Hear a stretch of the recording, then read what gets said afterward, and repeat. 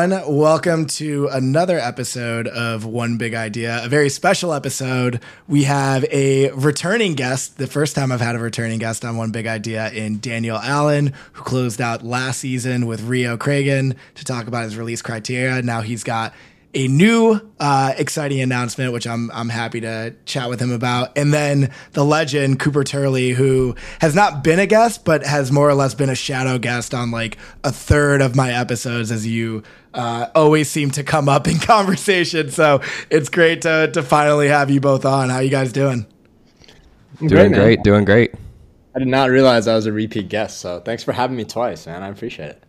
Yeah. I think we're going to need to get some sort of like merch, like some sort of like hoodie or something that has recurring guest on it. Maybe we'll do like an NFT. But yeah, having you both on because this week, Daniel, you announced some very exciting news, first of its kind that I'm aware of in the music industry.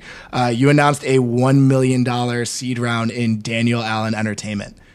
I'm going to kick it over to you to explain what that even means and what your objective is in taking in this capital.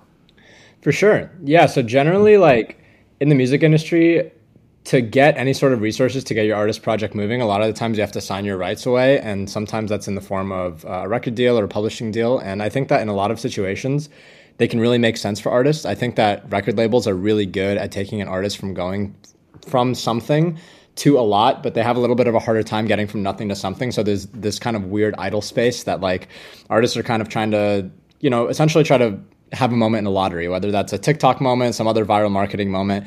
And if you don't get that, it's kind of hard to get to that something level where you end up eventually signing a record deal or whatever. And so for me, like, I started to think about, okay, well, I want to own a little bit more of my stuff, but I have this group of people that have been supporting me from day one. Like, how can I start to formalize a little bit more of a relationship with them and treat myself as like the CEO of me, right? And start to use a lot of the resources that I raised from the round to start to bring people around me so that I can really stay focused on the things that I'm good at, which is just making music. I mean, I would hope so. And, thinking of like Web3 ideation. So like a lot of this round is really about scaling my project. So that what that looks like is bringing on a developer for some of my Web3 stuff, bringing on like a full-time content person so that, like I said, I can spend more time focused on music and have someone do that. And content's obviously such a big part of music and culture today.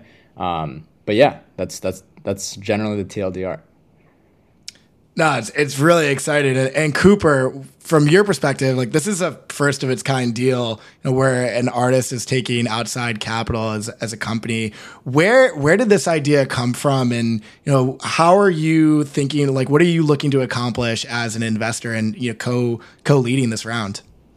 Yeah, well, first of all, a quick shout out to Palm Tree Crew Crypto for co-leading this round with me. Wouldn't be able to do it without them. Everyone in the round was actually so forward thinking when it coming to participate in this. I would say for me, the reason that I started to think about investing in an artist was I was very active as an angel in the space for the last 2 years. I was doing all of these early stage investments in platforms and protocols. We started Coop Records and we started to invest more in the Web3 music infrastructure layer. And I just started to look at it and say, like, why are we treating investment in tech companies any different from investments in creators? I believe that creators are extremely valuable. I'm a very active collector in the space, and I've seen things like Beeple and Xcopy and Coldy and all of these crypto native artists that have gone on to do amazing things with their career. And so with someone like Daniel, have been collecting since day one. As he mentioned, I think that there's a lot to be done around artist development, specifically within Web3, but then also outside of it. And so my goal as an investor is to say, hey, what does it look like to actually create a structure where if you're someone that wants to put formal capital into an artist vehicle, you can do that in a way that you actually have exposure to all forms of their career. Because right now in the current state, you can buy someone's masters, which means you get money if they make, Spotify streams. You can buy publishing, as Daniel alluded to. Maybe you can do something on the Web3 side where you're getting some royalties there, but it doesn't really capture the full picture. And so I think for me, the goal of this round was to be able to set up a vehicle that had exposure to all of Daniel's income streams and whatever he has in the future, but do that in a way that he's not selling his soul. Because we've seen 360 deals in the past with record labels, but traditionally speaking, those deals are taking up a vast majority of ownership. And I think for me with this seed round, the question is how can we make sure that we're all aligned in Daniel's future, but do it in a way such that he maintains flexibility to be able to launch whatever he wants to launch and just be able to support him as an investor as I would in any other tech company to date. Yeah. And I guess, Daniel, for you, what did that, you've spoken pretty openly about your desires to break out and what that looks like, and to have a hit, and to be seeking major label deals. How do you expect this round to help you achieve those goals? I mean, first and foremost, we set up the C Corp structure of the company so that I can sign a record deal. So this isn't like something that I'm preventing myself from doing in any capacity.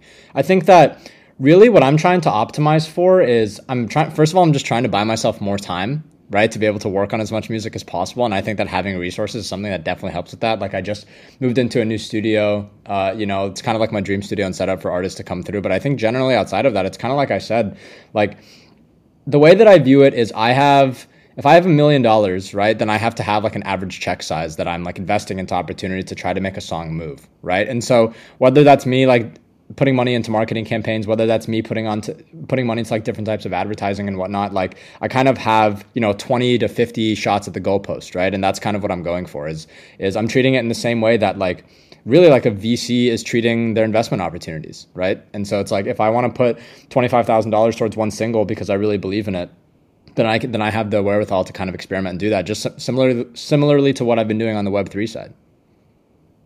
Yeah, I want to marinate on that point because that's actually like a pretty interesting analog to the VC structure where effectively it's power law, right? Like you're putting out a bunch of diversified bets and you're hoping that one of them will carry the entire portfolio.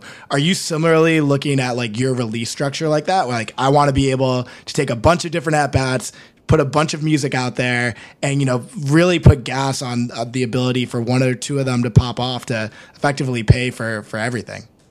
I think to an extent that's correct, where I'm definitely looking for like to have a big record. I've been so open about that, but I think that the good thing about the vehicles is that it has 4 pockets that people get exposure to. So like one part of it is like my masters in publishing, right?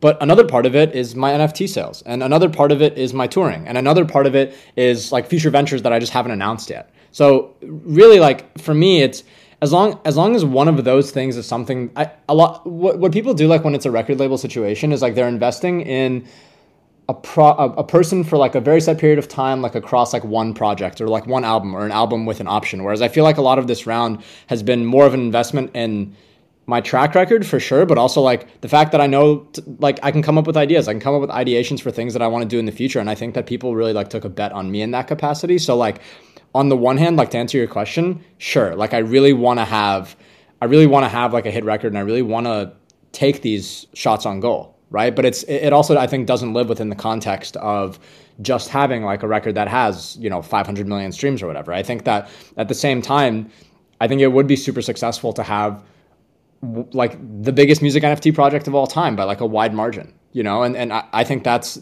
something that people who were a part of the project were like really excited about. Yeah, and it's interesting to me, like you're changing the altitude of investment. Like traditionally labels, right? They're like you're saying, they invest, maybe it's one album, maybe it's a multi-album with an option, but to actually invest in the individual and give them flexibility to go and execute across their multiple verticals, because who knows, what will end up being the most fruitful, but actually getting the benefit of that.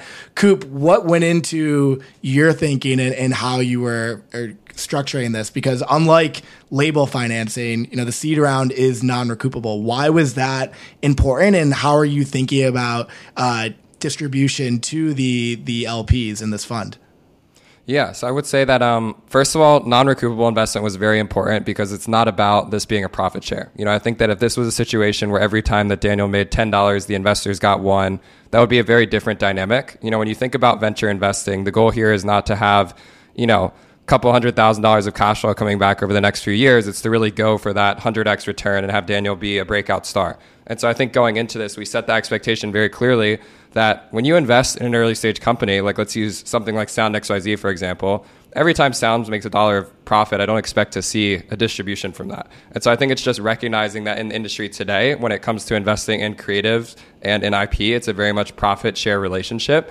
But for this one, it's much more of an equity relationship, where our bet is that Daniel is going to be an incredible star in the future. He's going to have lots of ventures that are very profitable. And when it comes to the distributions back to investors, it probably looks a lot more like an IPO than it does like a revenue share or profit share agreement. And I'll be the first to say I actually don't know exactly what that end state looks like yet. But I think the intention here is to set up a vehicle that felt more directionally similar to an IPO than it did a revenue share, because that allows Daniel just to experiment with things like going and signing a record deal or going on a major tour or setting up something else for himself and more artists in his ecosystem, where we can kind of see success across all those verticals and not be focused on how does Daniel maximize revenue starting immediately? Because I actually think in a lot of ways that can be really inhibiting to his growth if we start to focus only on profit instead of thinking about what a long form, long scale business looks like over a 5 to 10 year time horizon. No, it makes sense. And you brought up, it being akin to an IPO. Do you see a future in which like an artist could actually go public? I know there's been a lot of conversation around what Mr. Beast is doing and being, he's raising money at like a $2 billion valuation. It would stand to reason that like Mr. Beast as a company, just like Daniel, is a company. So what would preclude them from being able to go public? Yeah, I mean, I think it's absolutely going to happen. I think the question is if, not when, and it's going to be some time. I think it's going to be at least like a couple years from now where people feel comfortable with the idea of investing in creators. But I absolutely see it being a reality. I think in a lot of ways, NFTs have kind of started to open that conversation in a way that didn't really exist before. And it's just really a language and a maturity type thing. And I think right now there's a lot of infrastructure that's required to be able to quote unquote invest in a creator. But I'm really optimistic that specifically with this situation, it changes the dynamic of what we know when it comes to quote unquote investing in a creator in Web3 today. We saw this big wave of social tokens where creators had assets that represented their name and likeness. We saw a big wave of NFT drops where creators would raise, millions of dollars around some specific project that they spun out. But I think the biggest thing that was lacking there is there was no relationship between the creator's actual earnings and the vehicle that you were buying.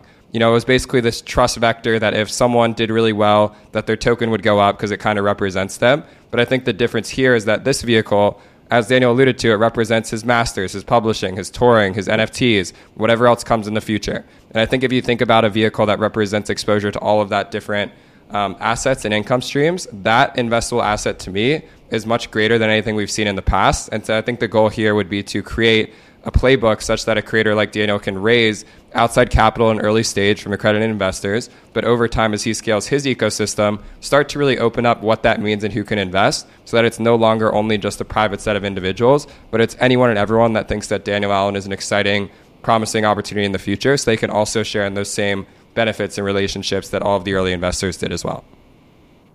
Yeah, 100%. And Daniel, to you, do you have any reservations, or how did you think through, who was actually included in the round now that you have, LPs that are going to have expectations in terms of, either delivering on their investment or simply the level of communication? How do you view these relationships different than, people that are purchasing your NFTs?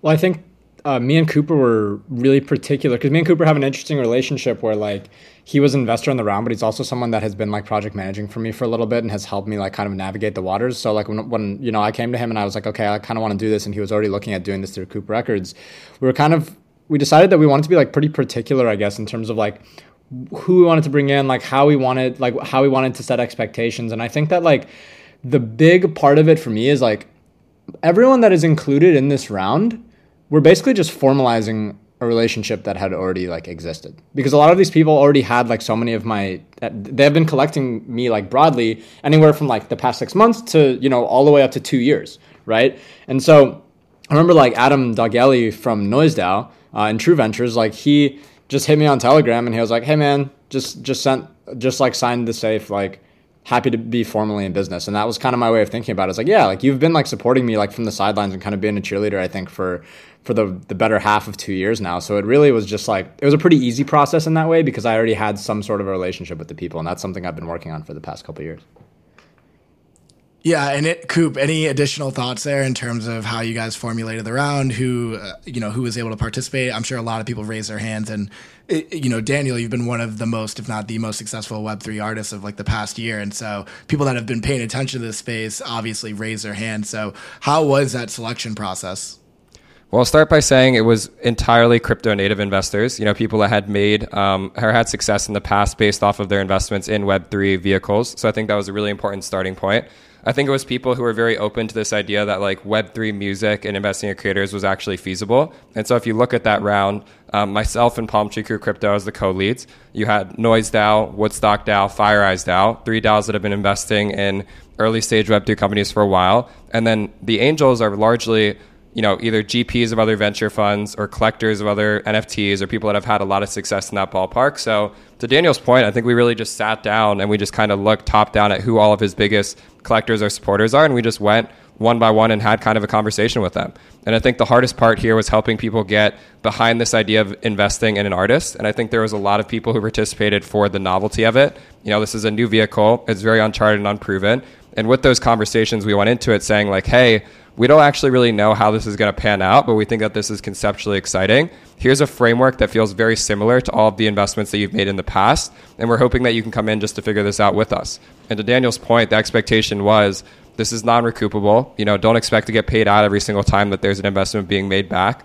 We still need to figure out what the exit strategy looks like, if there even is one, but we're going to figure that out in time. And so it was really just kind of going to every person and making sure they felt comfortable with the expectations as they were laid out. Because the one thing that I think would really kill this round is if Daniel brought in investors, then he had to answer questions about who to put on a song or what, producers to be working with or where to release his music or how to release his music. And so up front, we were extremely explicit about saying, Daniel's in control here. He's in the driver's seat. And we're basically just looking to bring on capital to empower him. And if that sounds like an exciting prospect to you, we'd love to have you involved.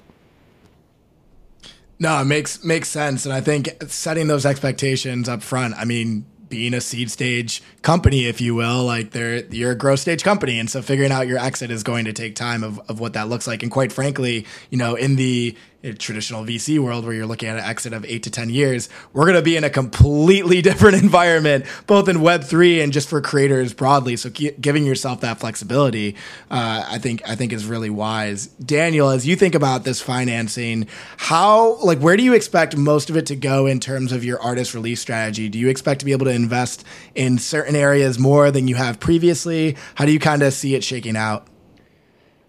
To be honest, I think that everything that I've done in the past has been me running into problems and trying to solve them in real time. I think that the best way that I can answer that is like my biggest problem currently is like navigating this whole content landscape. You know what I mean? I've always, with the Web3 stuff especially, like I have a pretty good cadence of how I want to do things. I have broader plans for something that I want to do over the summer. So that those kind of railings are already in place for me in terms of what I'm doing. So I'm not really as stressed about those things. I think that right now, again, there's a lot of things that I can't say, that I have coming up that I would love to talk about at some point. Maybe sure. I'll be like the first person to come back a third time to talk about. Come back again, yeah.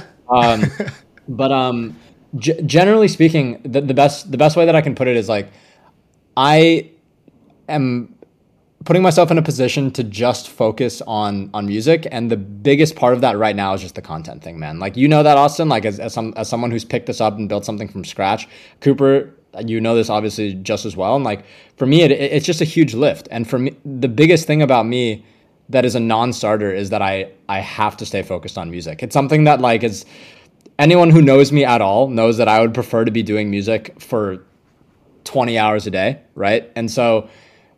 But at the same time, like so much of music right now is reliant on the discovery mechanisms behind it, and the reality is that there are very few of them, and it's basically just it lives in this one vector, and so I'm just kind of focused on broadening my reach as much as I can this year, and I think that's where some of the resources are going to go in the short run. Yeah, and Coop, seems like you have something to add.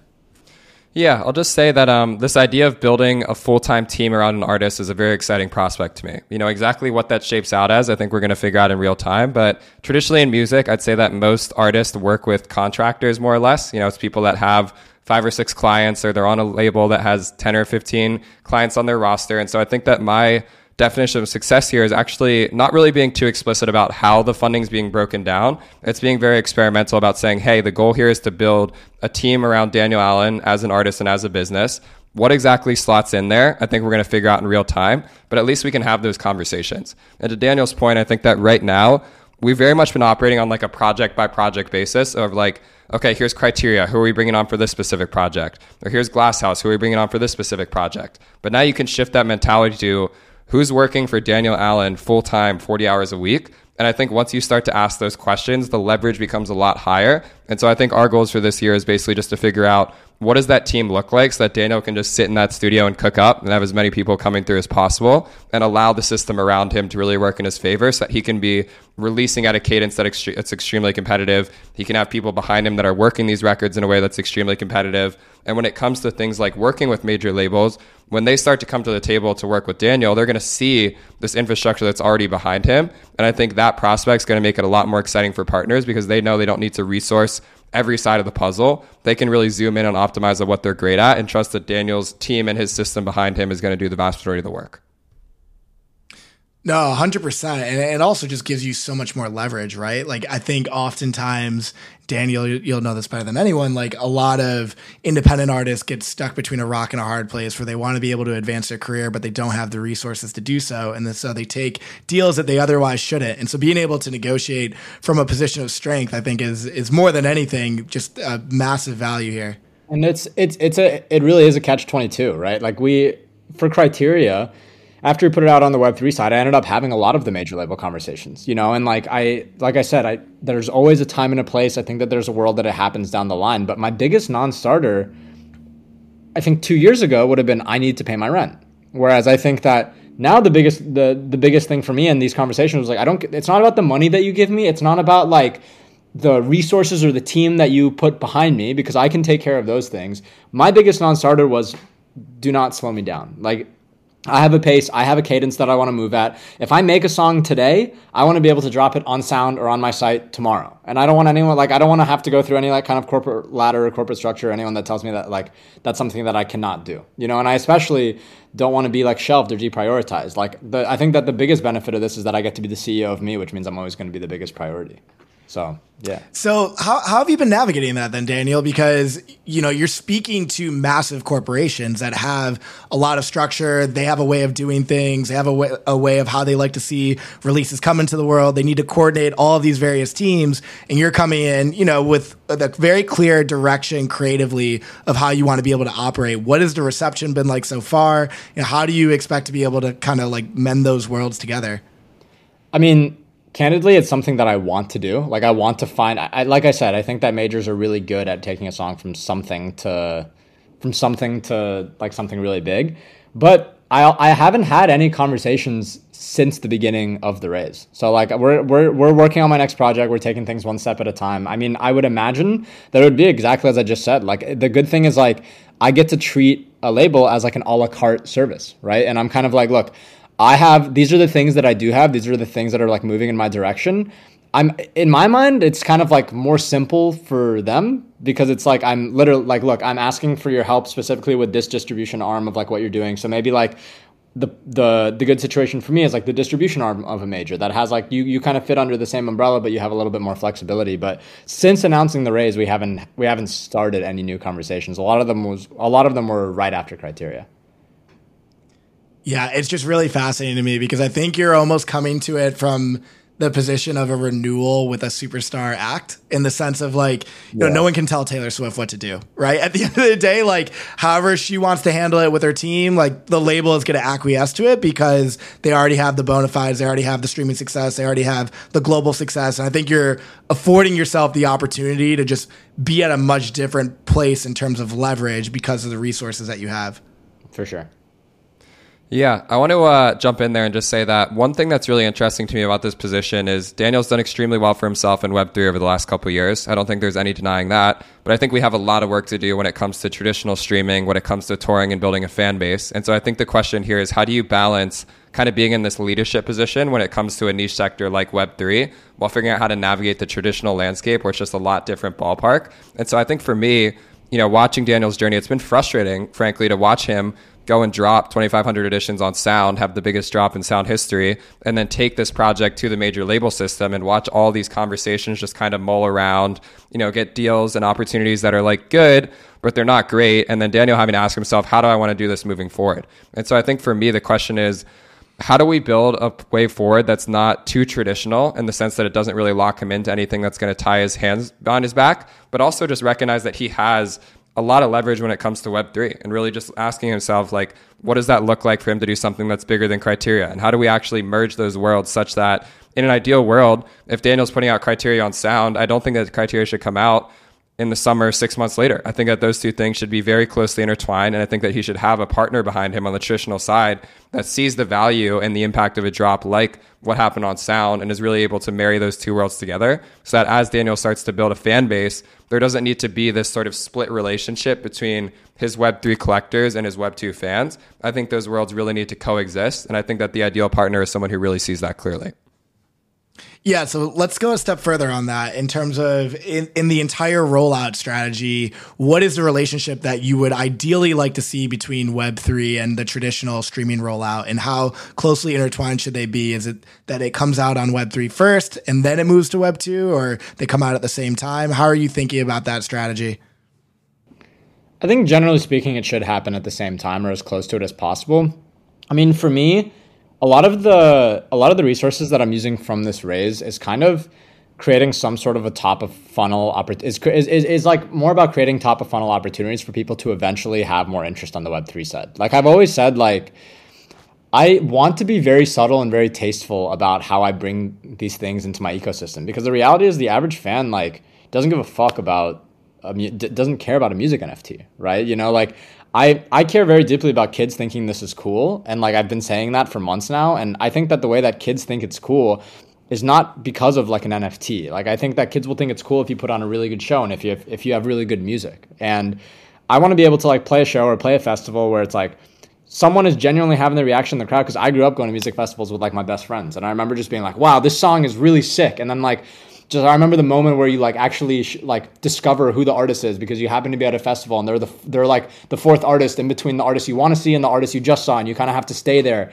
and you end up really enjoy seeing the set, and then you like become a fan for life because you end up just kind of sticking around and looking them up. And so I think that somewhere in that world, I think that I really want to find a way to plug in, yeah, like this is a cool song, I'm glad you like it, here's a music NFT like of this record if this is something that you're interested in. If you don't want to like have a vinyl or whatever, if you don't want to have merch, like I kind of want to add this like new, I guess like vertical per se, you know. And it's the same thing with like the things that I do with my artwork. Like I want, if I have really cool visuals at my show, which is a part of putting on a really good show in my opinion, in a very ideal world, that artist is someone who has some shit on Foundation or Super Rare or whatever, and like someone, I want like a fan to be like, wow, this art is crazy, like look at this, who is this artist? And then just kind of create synergy between those two worlds too. But yeah, I want to approach it from a place of like making it undeniable. And then if it's undeniable, then having an NFT associated with it just becomes cool.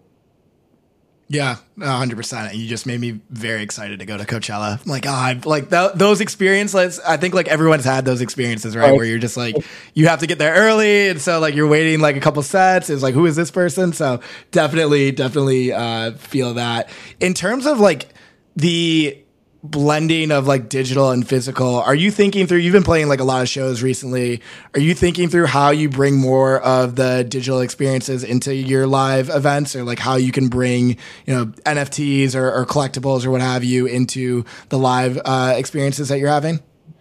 I really love IYK, to be honest. Yeah, same. I think that they do really interesting things, and I would love to do an activation with them at some point. Even with, I mean, I just think that there's so many worlds where it works. Like when we were doing Criteria, I loved working with OnCyber, and I loved having like some sort of like this online world that existed. And maybe in the future that happens in tandem, like with the shows, you know? But yeah, like, dude, of course. Like I'm so glad that this whole podcast, we haven't said the words bridging the gap, because that like bridging the gap have like become what like community and utility were in like 2021. So it's, but generally that's like the sentiment is like, of course, that's like we all have like the same goal of like bringing the worlds together and whatnot, but I want to do that in every facet of everything that I do. Like I want to find a way to like incorporate that into songs. Like I want to find a way to incorporate that into artworks. I want to find a way to incorporate it into shows, but I just don't want to do it in a way that's corny, you know? Yeah. Corny, schemorphic. I'm with you. Coop, what are your thoughts? I was going to tweet out last night that we're back at the part of the cycle where everyone thinks that crypto is either a joke or a scam. And it's actually like really refreshing because I feel like it's so funny for me to go out, you know, hanging with friends in LA and be like, they're like, what do you do? And I'm like, oh, I'm like a collector. Like, what do you mean? I'm like, yeah, I like buy songs. And they're like, what do you mean like buy songs? And like it's like so hard to translate, and I've been like so fascinated by this idea of like how the hell do you get people to understand what is going on? Because there's like so many ways to explain it, and then I start being like, no, but like you can buy the song early, and then if other people like it, they can buy it later. And then I'm like, okay, but it's not about the money and stuff. And so we're kind of like beta testing. Like, how the hell do you talk about this to people? Because right now, most people, I tell them that I collect music NFTs, and they're just like, right over their head. They don't give a fuck. You know, they have no clue what I'm talking about. And so I still think that there's quite a long ways to go there. But I think that Daniel's extremely accurate that it does start with the youth culture. And so something that I'm personally excited about this year is to spend more time developing an audience at colleges and developing an audience with kids that are on the come up. So it's not about only targeting collectors in Web3, which is, I think, where we kind of are today. And instead really branching out and having these conversations with kids that have $20 in their bank account and doing everything that we can to make it so that they can actually spend $5 on one of Daniel's songs and become a super fan thanks to the fact that they're able to collect his record on a platform like Sound. So it sounds like you're generally in favor of like the lower price meta, open editions, everything that's been going on as of late. Daniel, I just recently collected your Cage music NFT, which is the cheapest one you've ever done, right? It was like $5 on an open edition. Mm-hmm. Daniel, you should start this one off, man. I know we got a lot of thoughts here, so I'll follow on, but Daniel, take a stab at it. Yeah, Daniel, I would love to know, why you did it to begin with. Obviously, it marks like a pretty significant shift in terms of the accessibility of the NFT, but go ahead.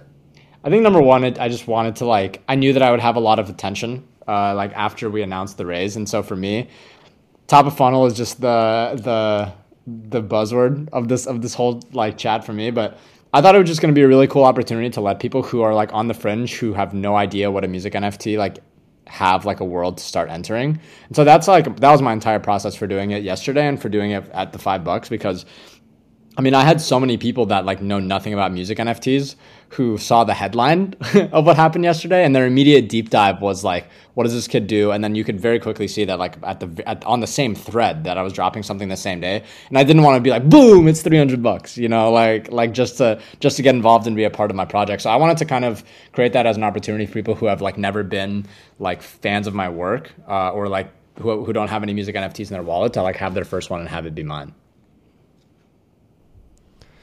I'll follow on there by saying that I think it's inevitable that the price of music NFTs needs to come down for this whole space to scale. If you look at all of the catalog that's out there in the world, expecting people to spend $20, $50, $100 per record is just not feasible. I think that the best part about Web3 is there's always optionality for that. If I'm an artist who believes that my work is worth 1 ETH or 0.1 ETH, you can always price it like that. But I think the reality is, over the long term, music NFTs are going to cost between $1 to $10 at scale. And I think that that's the only way that this space is able to bring on 1 million artists and 1 million new collectors, is by making it so that the purchase price of each of these assets isn't something that's going to break the bank. And so I think the question that we have right now is, how do we actually make that price point feel manageable? Because the reality is, right now, if you buy something for $2 on mainnet, you're spending $6 on gas to buy it, and you're spending more on gas than the actual NFT itself. But the single reason why I'm so excited about music as a vertical is that it's one of the few content types where you can actually focus on a $5 asset. And if you look at Web3 in general and NFTs at large, everything is a high value asset. You're looking at Bored Apes and you're looking at Azukis and stuff like that. And it's 20 ETH to be able to get into these ecosystems. And where I'm coming from is saying, hey, if we're focusing on those college kids who have $100 in their bank account, we need to make these assets accessible so that if Daniel puts out 50 records over the course of the next 2 years, we can't be asking his fans to spend thousands of dollars a year on his work. They need to be able to come in and buy something for $5, buy something for $2, and still feel like they're invested in his career without them feeling like they need to choose to go and buy something they've always wanted to, or buy one of Daniel's music NFTs. It needs to be very quick and accessible. And so for that reason, I actually think that this open edition, low price meta is a step in the right direction, because that's probably what it's going to look like at scale. To play devil's advocate, how do you think about stratifying value if everything is a low price point? There clearly is a market for these high price point NFTs. Every Daniel Allan drop that comes out immediately sells out at pretty high numbers. And you look at the average resale value, a lot of these are trading over 1 ETH. And so how do you balance that between making it accessible and also ensuring that you have this high value collector, NFT pieces? I was saying this to Daniel yesterday. I actually think that the more accessible his NFTs become, the more valuable his early work is because it was so scarce and because it was so premium. And so I think that it's really about having this spectrum where you have $5 NFTs for someone who's new to the ecosystem, and then you have Criteria, or you have Too Close, or you have Overstimulated EP, and things that are kind of more of the OG early grails in his collection versus the kind of more accessible new assets in his ecosystem. But I do think that this is the biggest thing that's going to be challenging moving forward is, Sound recently changed their charts that the metric for success is mints. And I think for someone like Daniel, it's not really about him trying to sell as many NFTs as possible. He's been extremely forward thinking about saying, hey, like these collections are priced in a certain way. They're being structured in a certain way from a supply and a rarity standpoint. And I think the conversation's changing now.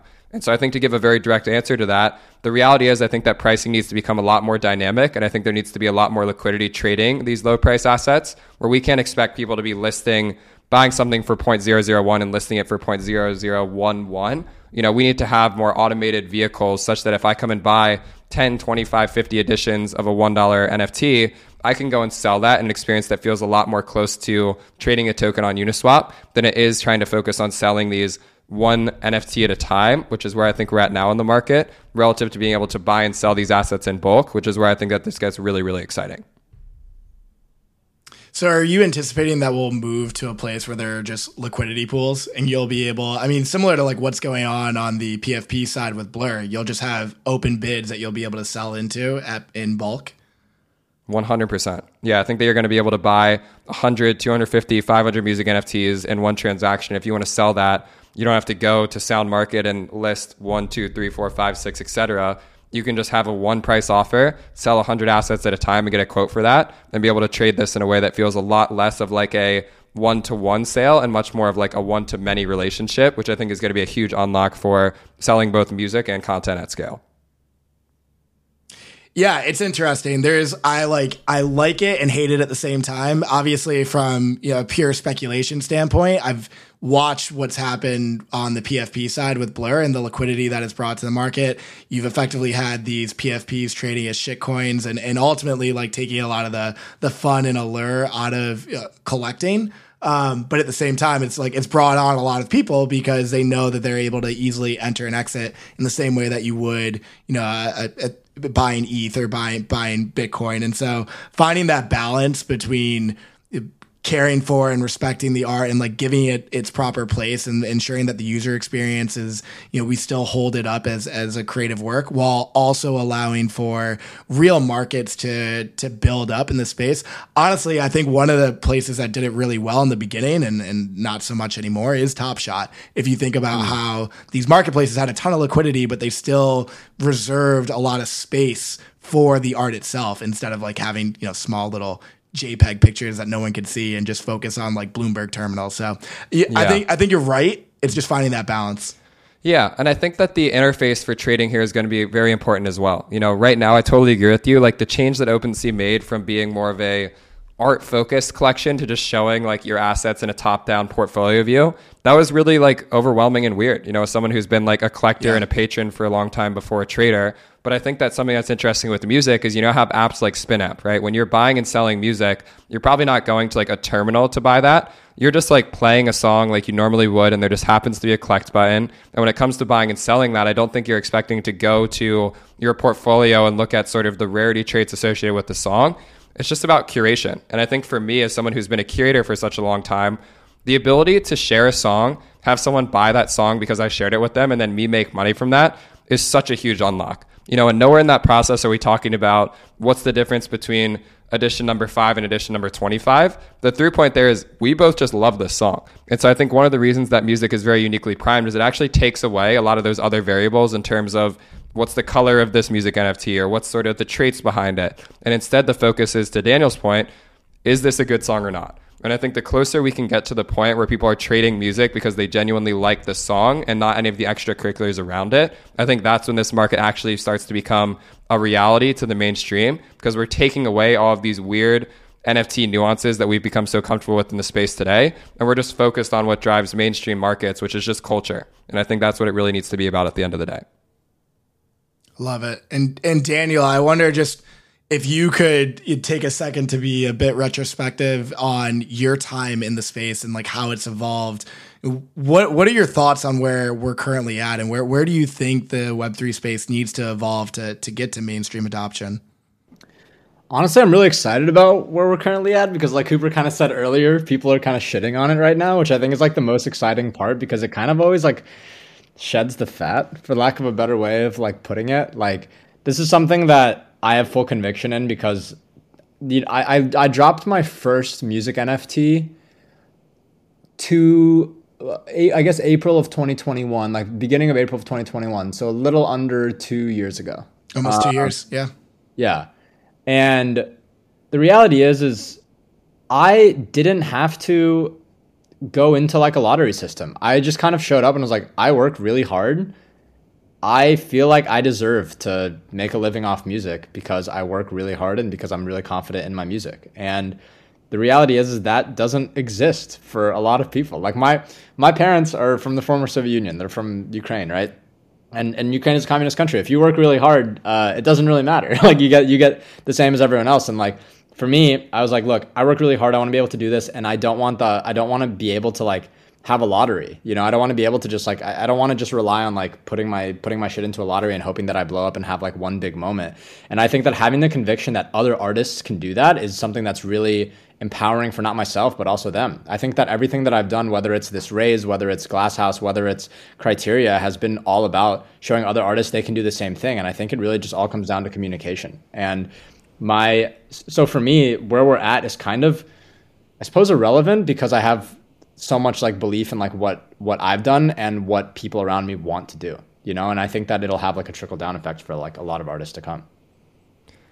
I think, Daniel, it'd be funny for you to tell the story about JJ coming over to the crib yesterday and like, you know, talking a little bit about doing NFTs and just like some of that conversation. Because Daniel had a very full circle moment yesterday where he was like, yeah, man, I remember when I was first getting into NFTs, you know, and like he was like wondering what he was asking and stuff. And now Daniel's in that position where artists are coming to him and asking about doing NFTs. And I think just some like reflection on that would be funny to share.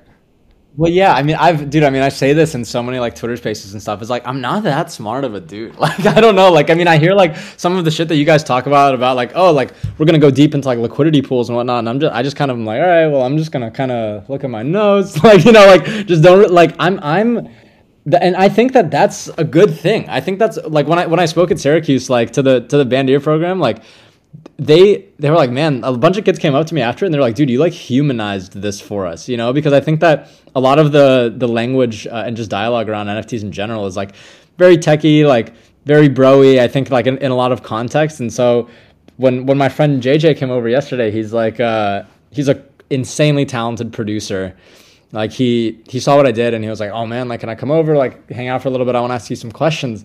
And he was asking me like, you know, just like no shade. Like it was saying like, so you put the song on the blockchain, just stuff like that. And I was like, I was trying not to judge him because I told Cooper afterwards, I was like, dude, like I don't have much of a recollection because I kind of just hit the ground running. Like I was like, all right, catalog, like that was the first thing. Catalog, all right, cool, that's what I'm doing. We're doing catalog. All right, cool. Let's do, okay, sound is gonna be a thing where, you know, like I just ran right the fuck through it. But I don't have the recollection of me being at that same place, which was the case 2 years ago. Like two years ago, I'm sure that I was like trying to FaceTime Cooper and text Cooper all the time being like, hey man, what like PFP should I buy or whatever, you know, like I'm 100% certain that was a case, you know? And so it's like, I think that to show that 2 years ago, I put a record that I already had done, downloaded a MetaMask, borrowed some ETH, right? I think, yeah. And I just sent ETH to my friend Nalia, who she just uploaded on Sound too. Like, and just having these moments of being like, there was nothing more to it than that for me outside of working really hard. And that's where I started publicly. I think is really powerful for like a bunch of other artists. And it's just funny as fuck because I know I'm still really stupid, but at that time, like I was just so green about it, man. You know, like I just didn't know anything about it. Like I thought that Cooper like pulling up on me and telling me about music NFTs was like that meme that's like, have you heard of our Lord and Savior Jesus Christ? Like you know, the guy like chasing after you, you know, like that's literally what I thought it was. Kind of was. Let's be honest. Look, man, you're not stupid. All right, I'm gonna need you to stop the self-sabotage talk out here. All right, you're a smart guy. You work hard. Technical.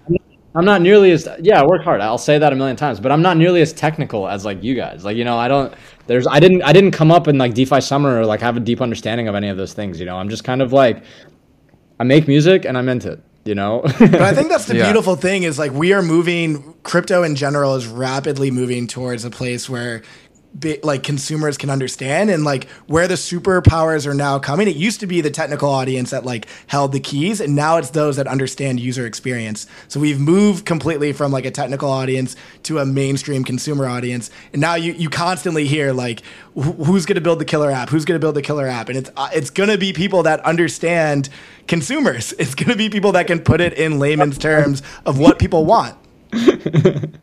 That's facts. It might be and I think to add something in there, this is one of my more contentious opinions right now, but I think that the next chapter of crypto is going to be a lot more handheld than I think it has been to date.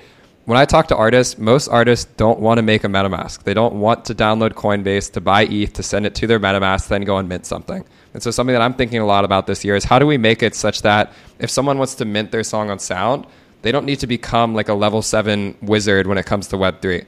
Like, is there a world where they can just send someone literally a wave and a cover art and know that their song's going to be up there so that it doesn't have to be such an overwhelming experience? Because I think if we can lower the barrier to what it means to actually put this content on chain, I think that's going to open up a lot of new opportunities. But the trade-off there is that if you're making it easier for someone, that means that you're sacrificing on things like sovereignty and around private key management. But I do think that a lot of that's going to be extremely necessary. So I think a lot of the goal for me this year, beyond just Daniel's artist project, is like, how do we bring on 1,000 more artists, 10,000 more artists, 100,000 more artists without expecting each and every one of those artists to make a MetaMask? Because I think if that's what we need in order to get these people on board in the first place, this is not going to work. Yeah, I agree completely. And ultimately, like a lot of our first experiences in crypto for a lot of people was Coinbase, right? Like you went to a centralized exchange where you were giving up some of that self-sovereignty, and then you moved to a more decentralized place as you started to learn more, as you needed more of those decentralized tooling. So I don't like buy into the argument that it's binary and like we have to pick one or the other. I'm much more of the idea that adoption tends to take a little bit more hand-holding, and then you gradually level up. Like ultimately, crypto, in my opinion, should feel like a game, and you want the game to match what your skill level is. If the game is too hard, no one's going to play. You end up dying. You're like, fuck this, I'm going to go outside. But if you feel like you're constantly making progress, you can make the game harder and harder as you are able to level up. So I'm trying to turn this into Fruit Ninja. Seriously. Well, let's just make Fruit Ninja. I think on some real shit though, the last thing I want to say here, Austin, is there's no reason every artist shouldn't have all of their songs on chain somewhere. You know what I mean? Like you're literally just leaving money on the table. And I think that's something that I'm really excited about this year, is to make it super easy so that Web3 can become a honeypot where you say to someone, hey, like, let me just throw these songs up there for you. And oh, by the way, you actually just made another $100, $200, $1,000 because you just put this song on Sound. And I think right now it's not really how people are thinking about it. I think they think if they want to drop on Sound, they need to get really well versed in what Web3 means and be hip to this whole lingo and culture. But I think if we can get to a world where every artist is just like, yeah, it's like DistroKid. Like you have your music on like 15 different DSPs. Why not just make Sound number 16 on that list? I think that's the world that we need to get to. And I'm very optimistic that within the next 12 months, we can get to that point. Facts. Any final words, Daniel? And then we'll sign off. This has been a great episode. Take risks. If you're an artist, take risks, mint your shit, and realize that there are alternatives out there. Because that's why I did this thing. That's why I do all this shit, is like, I don't want it to be you sign a record deal or you're independent and fucked and in a lottery. Like there are real alternatives out there, and like hopefully someone does a better job than me for all of them. I'm just out here trying to build some sort of a blueprint that someone can take bits and pieces of and build on. So yeah, thanks for having me, Austin. Super stoked. Of course. I think that is the perfect one big idea to end on. Cooper, Daniel, amazing as always. Thank you both for joining, and congratulations again. This is a monumental moment, not just for you guys, but for the entire space. So really looking forward to seeing where it all goes from here. Thank you, man. Appreciate you, man. Thank you as always.